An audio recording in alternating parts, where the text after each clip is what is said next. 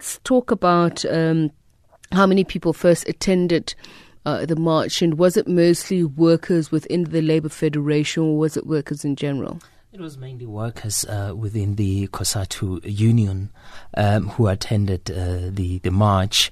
I think it could be anything between around 2,000 and 3,000 workers who were on the streets. It was quite sizable.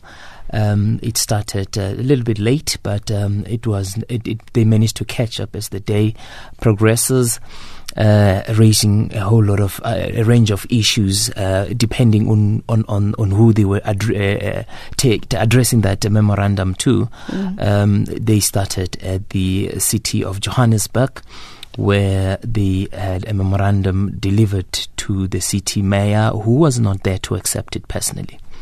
And where else did they go? They also went to the Premier's office in the CBD. They were also one where they also met with banking representatives, raising issues of transformation, access to funding, and also the Chamber of Mines, where they also raised some strong words that even it's not just the Gupta family that has attempted to capture or is capturing the state, but also some companies in the mining sector they're accusing them of trying, or if not doing it already, capturing the state. And I mean, we're talking about state capture. We're also talking about corruption. The question is, where do they situate it? I mean, you did mention that its memorandums have been given to corporate, have been given to the Gauteng Premier. So whom are they holding responsible and accountable for this? I suppose for them is, one, it was to flex their muscles to show that they still have the support as a Labour Federation. But also, in a way, this was a way to lobby for Deputy President Cyril Ramaphosa. And it was very clear that they were lobbying for him.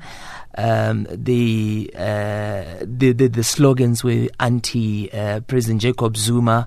The issue around the Gupta family were used to rally their message of support to Deputy President Cyril Ramaphosa. So there was that undertone in whatever that they were doing. The issue again is the issue of labor brokers that also came out very strongly, and the issue of outsourcing. One wonders, but the Premier of Gauteng did mention that they will end outsourcing and they will start insourcing.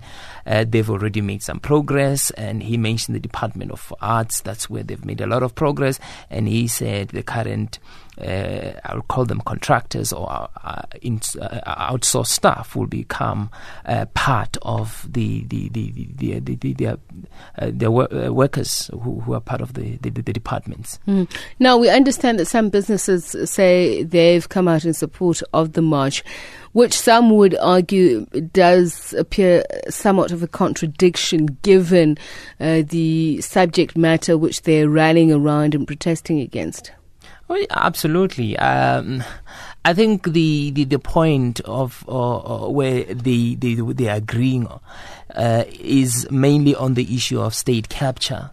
But I wouldn't say that business is, totally, behind this particular march. No, it wasn't. You could see that, there is business on the other side, and the workers and unions are unions fighting for the rights of workers and being very direct to business and accusing business of whole lots of things. Issue of state capture, lack of transformation, not sharing, the benefits. Example, in the mining sector, the casualties and death that are still happening in the mining sector. These are the issues that they are raising, and they are accusing a business of turning a blind eye on those issues. So the end all and be all was what, at least the message coming from the Labour Federation? Is this a once-off, or is it going to be a concerted effort in the sense that there are going to be other marches to support this? In every memorandum that was delivered, there were time frames in terms of when the response should be expected. It ranges between 7 days to 14 days. And they indicated that should they not get a response or a response that is satisfactory, they will consider more protests. So they also indicated yesterday during the press briefing that this is the beginning of a rolling mass actions that they were going to embark on going forward until things turn their way. All right, thank you very much, Tshepo Moai, our reporter who's been covering that.